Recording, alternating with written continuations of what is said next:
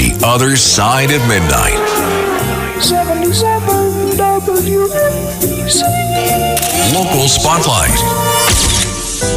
Good morrow, everyone. This is The Other Side of Midnight on 77 WABC. I'm Frank Morano. It's a shame nothing interesting happened in the last 24 hours, huh? It's a shame there's nothing interesting to talk about. Well, we will begin this Friday's show, as we do every Friday's show, with Ask Frank Anything. For the next hour, I will take your questions on any subject. Just dial in at 800-848-WABC. That's 800-848-9222. I would ask two things, though. If you have questions about the Trump indictment, we are going to have a whole legal panel in the 2 o'clock hour. So hold your questions on that until the 2 o'clock hour and then call in at 2. And I'll address any of your questions on that, and so will our illustrious legal panel. But if you have questions about anything else, now's the time. The other thing I would ask is that if you're a regular caller, one that calls in every week and always gets on, I would say wait 15 minutes and give new people a chance. This way we can cycle some new people in who maybe haven't gotten a chance to go on before. 800-848-WABC. I also want to remind you of the fact that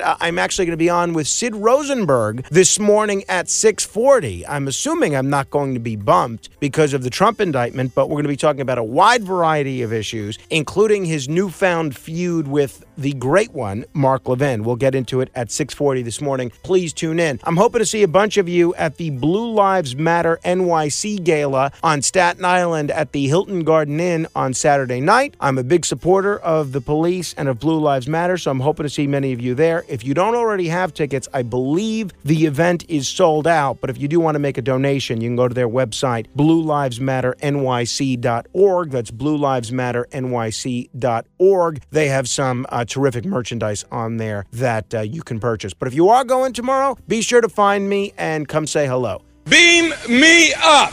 To be continued. The Other Side of Midnight. 77 WABC. Local Spotlight. Good morrow, everyone. This is The Other Side of Midnight on 77 WABC. I'm Frank Morano.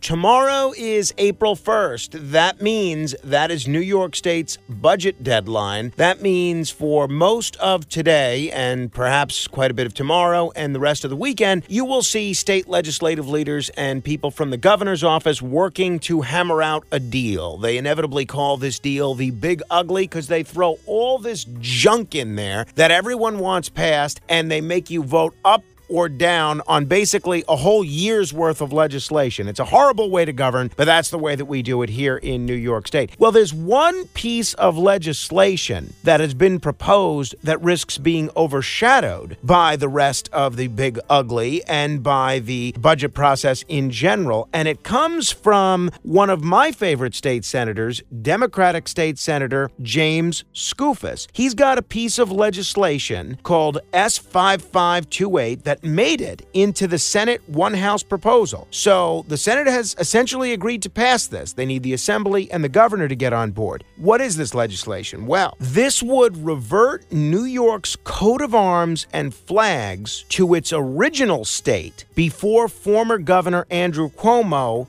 meddled with it and added one of his favorite phrases, e pluribus unum, back in 2020. Now, remember what a demigod Andrew Cuomo was back in 2020. Legislators were begging for the opportunity to pass whatever he wanted, and he got the change to the state seal passed when he was in the midst of a political high. That is no longer the case. The memo for the bill says this: the science of heraldry demands that the emblematic embodiment of our state be perpetual. The addition of a second unofficial motto to the historic state arms and flag devalues the motto of our state and the symbol as a whole. Some people are laughing at this because it made it to the Senate budget resolution, and they're calling this particular line item a symbolic FU to former Governor Cuomo, and maybe it is. And Skoufis himself admits that he sees the legislation legislation as a part of a pair that he's carrying on with a similar theme. He also wants to return the Governor Mario Cuomo Bridge to its old name, the Tappan Zee Bridge, but that bill did not make it into his chamber's budget priority. So this is probably the more palatable of the two from leadership's point of view. So far, neither the Assembly nor Hochul's office has said what they'll do about changing the coat of arms back to the way it was. I think they should do this because I think it sends a very powerful message to Andrew Cuomo, and the state coat of arms was just fine before he added his favorite pet Latin phrase. Beam me up.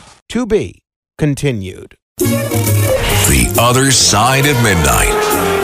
77 WABC. Local Spotlight.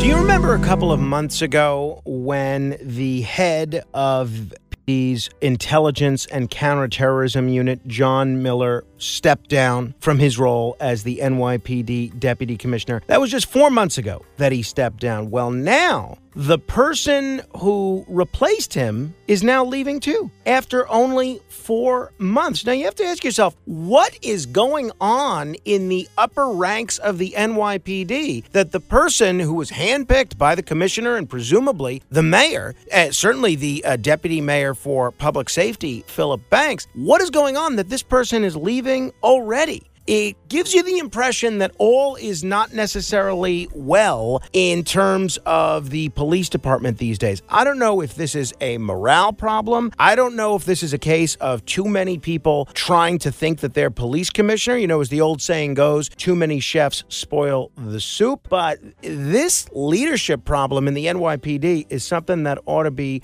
solved pronto. Additionally, Mayor Adams has signed off on this controversial contract that eliminates traditional Medicare for retired New York City workers. This is a disaster. It's going to shift retired New York City workers who were made a promise by the city that they served, and it's going to shift them into a privatized version of the program. This is a very controversial move that immediately drew a threat of a lawsuit from a grassroots retiree group, the head of which we have spoken to before. Under the deal signed by Adams, the city's retirees, most of whom are on a traditional Medicare benefit structure that includes a senior care supplement, will lose their current coverage and be automatically enrolled in an Advantage plan administered by Aetna effective September 1st. This is awful and a slap in the face to every single one of New York City's retirees. Thank you, Eric Adams. Beam me up. To be continued. The Other Side of Midnight. 77 WABC. Local Spotlight.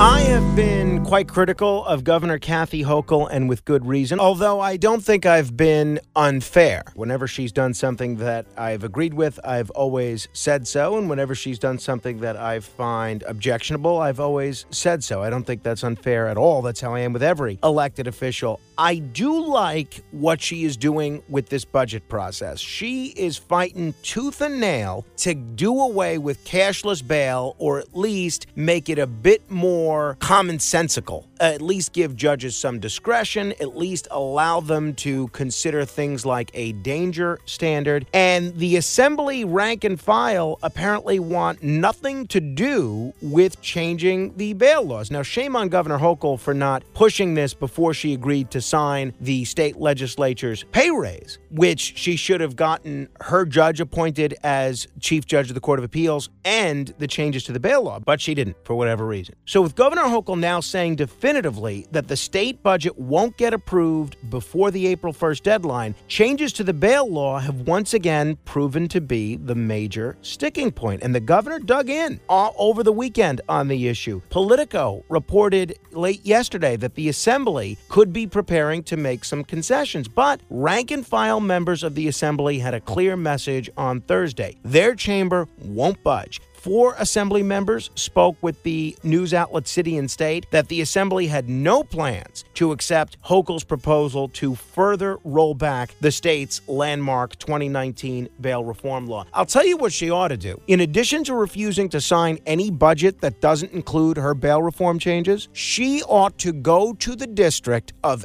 every single member of the state assembly that is opposing changing the bail laws, and she ought to announce that she is supporting a primary challenge to that person. Think of the message that would send to not just Democrats, but voters up and down the state, whether she's able to dislodge some of these incumbents or not. And I suspect she would, because this bail reform law is not popular in a lot of the districts of people that are supporting it. But whether she's able to do it or not, she sends the message to the people of New York State. She's on our side, not the side of the criminals. If Governor Hochul's listening, that's what she ought to do. Don't sign the budget unless it includes your bail law changes. And number two, go to the district of every single member who's refusing to budge. Beam me up.